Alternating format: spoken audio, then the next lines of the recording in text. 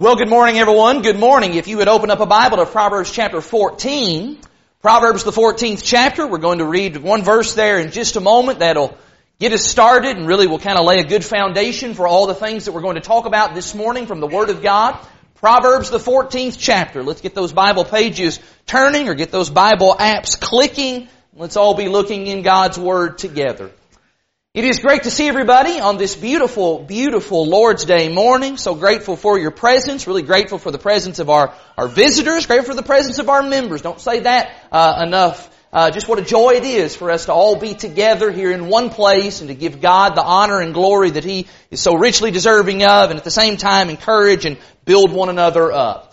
Quick programming note. Tonight is Q&A, and in preparation for that, I would actually like your help. If you have not already, I would like for you to locate this little card that is located in the rack in the foyer. And if you would take just a minute to fill it out. It's kind of a questionnaire, survey sort of thing. It's not a quiz. It's not a test. Don't write your name on it. Don't put all kinds of extra comments on it. Just give some quick check marks in one of the boxes. It's pretty self-explanatory. Fill that out and drop that in the box, if you will, because that's going to help us in preparation for tonight's sermon about gambling. Always get lots of questions about gambling, and so if you'll fill that out, you'll get to take part in the sermon this evening. Right now, though, it's Proverbs the 14th chapter. Read with me, if you will, in verse number 12. In Proverbs 14, verse 12, the wise man says there is a way that seems right to a man, but its end is the way to death. The book of Proverbs is a wonderful and unique book of the Bible.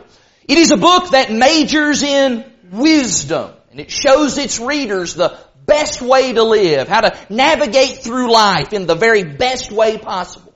One of the recurring notes in the book of Proverbs is that God's recipe for how to live in the best possible way is often very, very different from what we as human beings might think or might subscribe to. In other words, God's wisdom is often set in contrast to conventional wisdom. You know what conventional wisdom is, don't you? Conventional wisdom is really any idea that is just generally accepted as true by the public at large. Here is this belief, here is this opinion, here is this idea that is just so widely held. It is so widely subscribed to that it goes unquestioned, it goes unchallenged until finally everybody just kind of agrees and says, yep, that's the way it is. That's just the way that goes. For example, there was a time when conventional wisdom said that the earth is flat. That's right. That's what conventional wisdom used to say, that the earth was flat. Enough people believed that.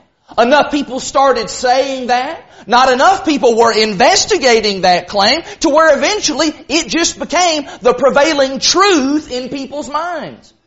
The only problem was, it wasn't true. And that is the danger of conventional wisdom. It sounds good. It looks logical and legitimate. It seems right, Proverbs 14 verse 12. But when you look at it closely, when you put it under the microscope of God's Word, the ultimate source of truth, it doesn't seem all that true. And in fact, it doesn't seem all that wise. And that's why I'm so thankful for books like Proverbs. Because Proverbs is willing to speak up, to shout out, and to challenge the conventional wisdom of our day and time. While the world's over here saying, oh, this seems like a good idea. This seems like the way to go. Proverbs is there to say, yeah, you would think that. That's exactly what you would think, but you'd be dead wrong about it. That's not what you need to do. You don't need to be thinking in those terms, because that way is the way of death. This morning, I'd like to use the Word of God to challenge the conventional wisdom of our day and time concerning an often controversial subject. A subject that I believe many people, yes, even some of God's own people, have been led astray by because according to human wisdom, well, it just seemed right. It just seemed okay. This morning what I want to talk to you about is I want to talk to you about alcohol. And I want to do that this morning by first of all sharing with you what conventional wisdom says about the recreational use of alcohol. And then I want to set that in stark contrast to what God in His wisdom says about the recreational use of alcohol. And as I said a moment ago, I know that that can be a very controversial subject for some folks. I know of Christians who will contend that it is okay to unwind and to have a drink. It's okay to go out to a fancy restaurant and order a nice meal. It's okay to order a big nice bottle of wine with that. It's okay to be out with your buddies and have a couple of beers. And I suspect that as I'm talking this morning, I suspect that there might even be people in this room right now who are going to disagree with the things that I'm going to say today. In fact, there may even be people in this room who think they just already know what I'm going to say today. But what I cannot believe, and what I will not believe, is that you don't want to know what God has to say about this subject. I just cannot believe that. We are the people of God. And if God has a warning to sound, if God has something to say that directly contradicts the conventional thinking of our culture, then we want to hear that, don't we? I want to hear everything that God has to say about that because I am committed, and I trust that you are committed to living His way, not living in the way that leads unto death. So this morning, I want us to hear those warnings. I want us to use God's Word to counter the conventional wisdom that permeates our society about alcohol. And that begins with this first pearl of conventional wisdom that says that alcohol is your friend. Alcohol is your friend, and what it does is alcohol opens up the door to a good time, and it opens up the door to the good life. Alcohol manufacturers engage in every kind of advertising possible. You've seen the commercials before, whether in print or on the internet or on television, all the advertisements. What's the message of pretty much every single advertisement made by an alcohol manufacturer? The message is alcohol makes life good. There's always kinds of shiny things and happy things and frolicking taking place in those ads. In fact, if you've ever watched a football game, it's starting to be football season again. If you've ever watched a football game on television, that constant loop of beer commercials throughout the game would have you to believe that it's just impossible to have a good time without drinking a beer. You think, for example, about that ad campaign that's been popular here in recent years for Dos Equis. Remember those commercials? That's one that kind of went into the popular culture. The Dos Equis guy, the most interesting man in the world. Remember those commercials? What's the message of those commercials? The message is if you drink this beverage, then your life can be interesting. Your life can be fun. Your life can be thrilling. Your life can be exciting, just like this guy. You'll be the life of the party. Hot babes will be hanging on your arm. People will be interested in every single word that you have to say. Your life will be amazing. In fact, do you remember that ad campaign that Old Milwaukee had a few years ago? The tagline of that ad campaign was, "Life doesn't get any better than this." There it is. Alcohol is your friend. Alcohol leads to a good time and the good life. You know, I actually wanted to be able to illustrate this by putting some images of some beer advertisements and alcohol advertisements. I wanted to be able to put that on the screen this morning, but I couldn't. Because it's hard to find any advertisement that doesn't include scantily clad women, people down on the beach half naked, revelry, sexually suggestive and provocative material. You know why that is? You know why that stuff is in those advertisements? Because the conventional wisdom of our day says that the way to have a good time is just throw off restraint, to lower your inhibitions, give in to your carnal base desires, drink alcohol. However, this morning, I'm not interested in conventional wisdom. I'm interested in God's wisdom. And what God's book of wisdom says emphatically is that alcohol is not your friend. In fact, here in the book of Proverbs, the Bible says flat out that alcohol is wise. Maybe the term we might be more familiar with would be the word foolish. Look in Proverbs chapter 20. Just turn over a couple pages. In Proverbs chapter 20, look in verse 1. In Proverbs 20 in verse 1, the wise man says, wine is a mocker. Strong drink is a brawler. And whoever is led astray by it is not wise. We'll see that again. Turn over to chapter 23. In Proverbs chapter 23, see if this particular description of alcohol, see if this sounds like something that you would describe as a friend. In Proverbs chapter 23, read with me beginning in verse 29. Proverbs 23 verse 29. Who has woe? Who has sorrow? Who has strife? Who has complaining? Who has wounds without cause? Who has redness of eyes? Answer verse 30. Those who tarry long over wine. Those who go to try mixed wine. Verse 31. Don't look at wine when it's red, when it sparkles in the cup and goes down smoothly. Because in the end, it bites like a serpent and it stings like an adder. Your eyes will see strange things. Your heart will utter perverse things. You will be like the one who lies down in the midst of the sea, like the one who lies on the top of a mast. They struck me, you will say, but I wasn't hurt. They beat me, but I didn't feel it. When shall I awake? I must have another drink. Let's just stop right there. I think we could end the sermon right here. Don't get your hopes up, we're not. But I think if we ended it right here, this would be more than enough for a Christian to say, that's something I can't be involved in. That is, there's no way I can be involved in drinking alcohol. There is no way, I believe, that any child of God could look, first of all, at all of the debauchery that is depicted in the advertisements by the very people who make this stuff. Couple that then with the clear warnings of Scripture here about the woes that are associated with alcohol. No child of God can look at all that, put all that together, and then come away thinking anything except, nope, can't do that. Got to stay away from that. That is incompatible with my walk with Jesus the Christ.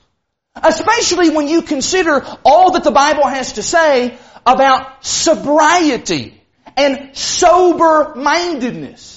In fact, in the New Testament, one of the most frequent commands, second only to love one another, is the command to be sober. Look at 1 Thessalonians 5. 1 Thessalonians 5, we're just going to grab one of those passages. In 1 Thessalonians 5, look in verse number 6.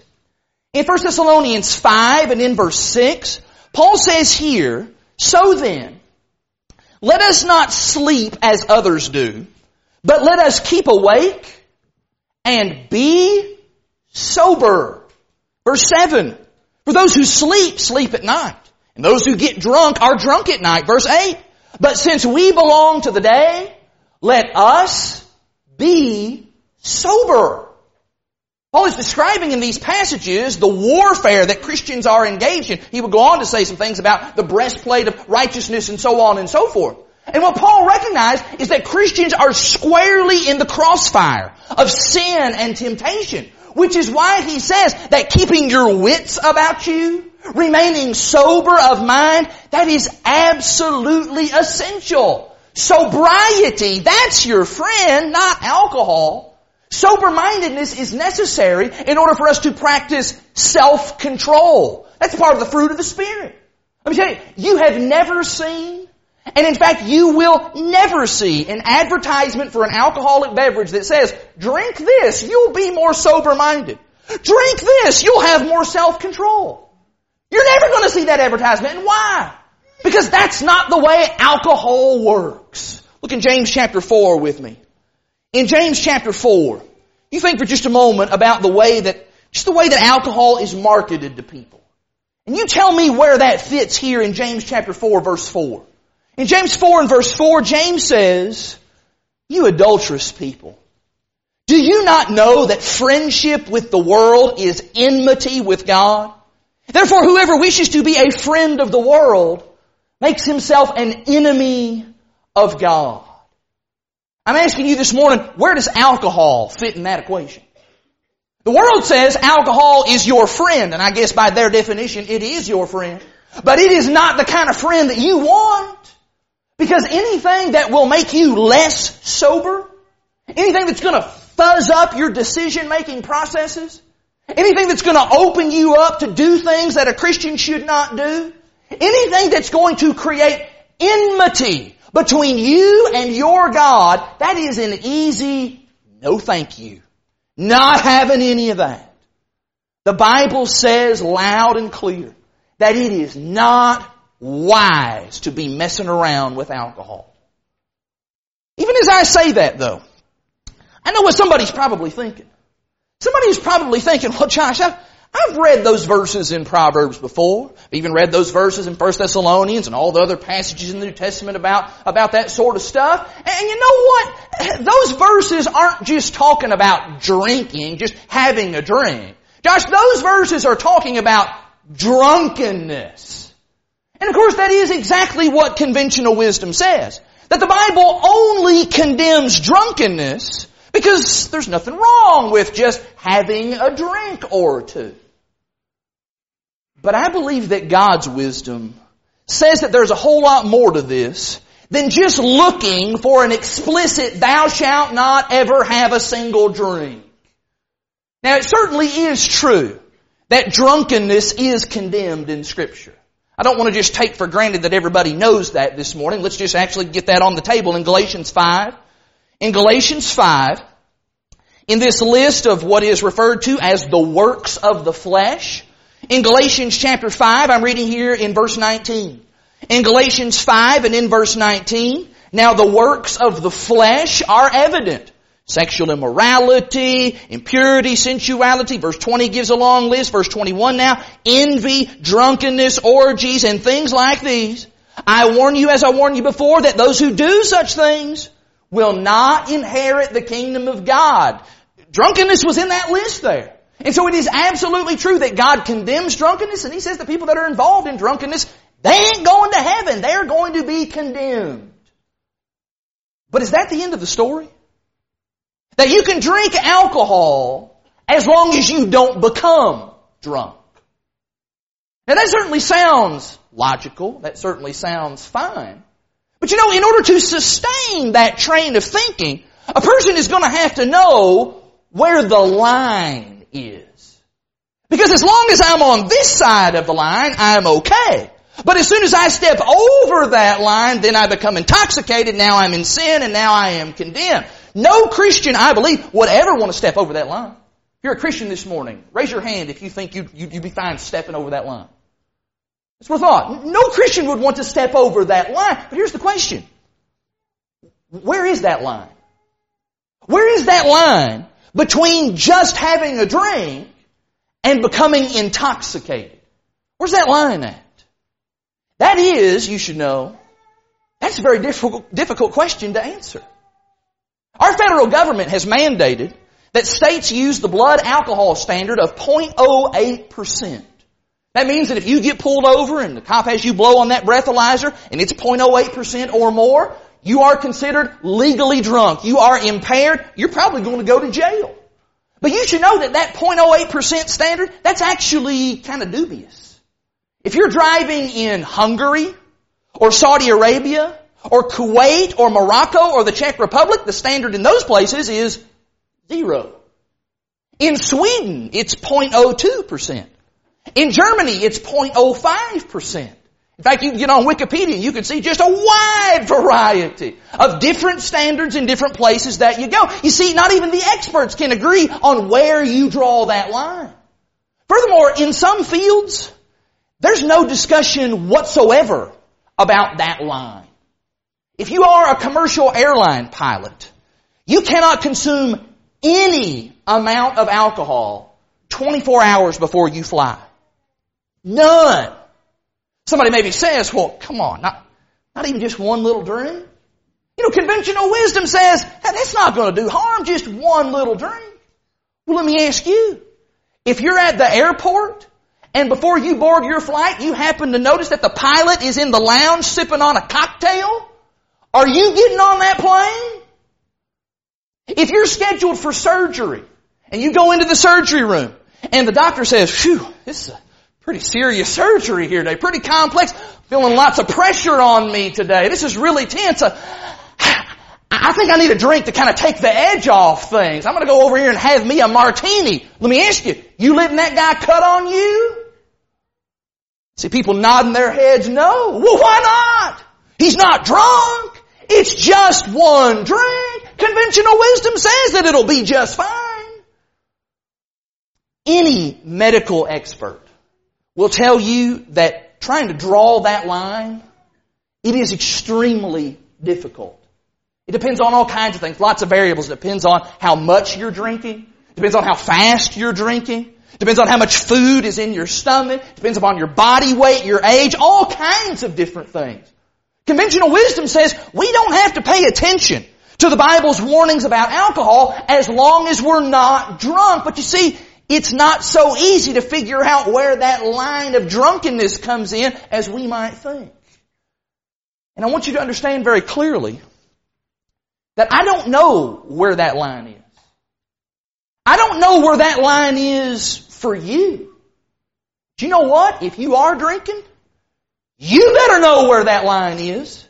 Otherwise, you're going to cross that line, and we all agree, this is the one thing we can all agree on, that if you cross that line, that would be sinful, that would be wrong, you would be condemned. You see, it's just hard to say where that line is. The truth of the matter is, the New Testament is not composed of long lists of thou shalt not do this and thou shalt not do that. That is the construct of the Old Testament in many ways. But under the law of Christ, you're not going to find a whole bunch of don't do this and don't do that on every single thing that the Lord wants us to stay away from. What the New Testament does contain, though, are principles. Principles that are largely embodied in the person of Jesus Christ. Principles that cover a broad range of conduct and attitudes. Principles that the Lord wants us to employ using our God-given common sense, using our brains. You want a New Testament principle that'll answer the question of whether or not to drink alcohol? I'll give you one. Look in James 1. In James chapter 1 and verse 27. See what this principle, here's a pretty all-encompassing principle. In James 1:27, see what this principle does for this get as close to as you can to the line as possible without getting drunk. See what this does to that kind of thinking. James 1:27, religion that is pure and undefiled before God the Father is this, to visit orphans and widows in their affliction, notice this, and to keep oneself unstained from the world. Keep yourself unstained. That means you get away from those things that will stain your spiritual garment. You get away from anything that would cause you to compromise your holiness before God. Don't go seeing how close you can get to that line. No, you get away from the line. In fact, look in chapter 4 of James again, because there we are given a command to get close to something. But it's not get close to the line that separates sin from good. No, James chapter 4 verse 8, James says, draw near to God. He will draw near to you. You see, we are pursuing after God. We are pursuing after His heart and His character and His things. That is what Christianity is all about. Now, if sin is over there and God is over here and that line is somewhere here in between, this line that, in all honesty, I'm not even sure exactly where it is, but I tell you which move I'm making. I'm moving in this direction. I'm moving toward the Lord. Draw near to God. Christianity is about a whole lot more than just doing all the do's and don'ting all the don'ts. It is about drawing near to our Heavenly Father. And I'm going to say right now, if you really believe that recreational drinking, if that draws us nearer to God and doesn't draw us nearer to sin, then would you please come talk to me after services? Because I've got some oceanfront property down in Arizona that I'd like to sell you. You are fooled, my friend. Once again, what we're seeing here is that conventional wisdom isn't actually all that wise. Eventually, though, in this discussion, somebody is going to offer this. Somebody's going to say, well, Josh, don't you know, Don't you know that people drank wine in the Bible? I mean, it's just as clear as day. And that's what conventional wisdom says. It says that if they drank wine in Bible times, well then that makes it okay for us to drink wine and alcoholic beverages today. Now, of course, like most conventional wisdom, there is a grain of truth in this. It is true that in Bible times, people drank wine. That is absolutely so. But some want that to be the consummate proof that we can then drink anything today. I want to suggest to you this morning that God's Word says, you better be careful about that. You better be careful with how you understand wine and its use in the Bible. For example, the term wine in the Bible does not always mean a fermented beverage. Did you know that? Look in Isaiah 65. I'll just give you one example of what I'm talking about. In Isaiah chapter 65, I think this is an easy illustration of this. In Isaiah 65, here the prophet of the Lord, he speaks on behalf of the Lord, and he says this. In Isaiah 65 and in verse 8, Isaiah says, thus says the Lord, as the new wine is found in the cluster, and they say do not destroy it for there is a blessing in it. Okay, right there. New wine in the cluster. What is that? That's just grape juice. It doesn't ferment on the vine. That's talking about unfermented wine. And yes, there were ways, even in ancient times, to preserve grape juice, even without the benefit of refrigeration. It was often boiled down to a kind of pulp or syrup, which could then be mixed with water, kind of how we do today with Kool-Aid. Now somebody's maybe going to say right here, now, Josh, are you saying that they never drank fermented wine in Bible times? Nope, that's not what I'm saying. I'd look like an idiot if I got up here and said they did not drink fermented beverages in Bible times. After all, the Bible would not be giving all these warnings about alcohol if people didn't have alcohol available to them. But what I am asking this morning is when we see people drinking wine in the Bible, is that automatically equivalent to what we see going on today? Maybe I could illustrate it this way. Look in Exodus 15. In Exodus the 15th chapter, this is the account of the Red Sea crossing. The people of God, they're celebrating the victory over the Egyptian armies. And in the midst of all of that celebrating, we're told in verse 20, Exodus 15 and verse 20, the Bible says that then Miriam the prophetess, the sister of Aaron, she took a tambourine in her hand, and all the women went out after her with tambourines, what is this, and dancing. Dancing. What if one of our sisters here went to a nightclub and got out on the dance floor and started engaging in all kinds of, what would be the equivalent of like our modern dancing? The kind of dancing that we see like in rap music videos where there's bumping and grinding and all kinds of lewd gyrations. The kind of things that are designed intentionally to be sexually suggestive. Imagine then you go to that sister after finding out about that. Maybe you even see her going into that place. And you say, sister, what are you doing there? Why were you doing that? That was vulgar. That was immodest. That was provocative. That's not the way Christians are supposed to behave. And she then replies by saying, haven't you ever read Exodus 15 verse 20? They danced in the Bible. We can dance today. Whoa! Hold up just a minute. Isn't there a big difference in what we just read in Exodus 15:20 and what goes on today? Isn't there a huge gap between that kind of dancing, a bunch of women coming together to celebrate the victory of God, and the kind of sexually stimulating dancing that is commonplace today? Absolutely there is. There's a huge difference.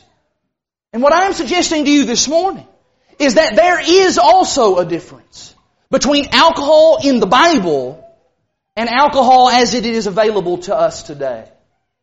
For example, there is considerable evidence that Bible wines would be very lightly fermented and were usually mixed with water. Many experts actually believe that Bible wines were only about 2 to 3% alcohol content.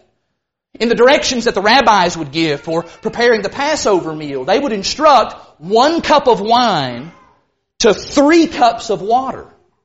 That makes for a very light wine. In comparison, today's table wines are about 8 to 12% alcohol.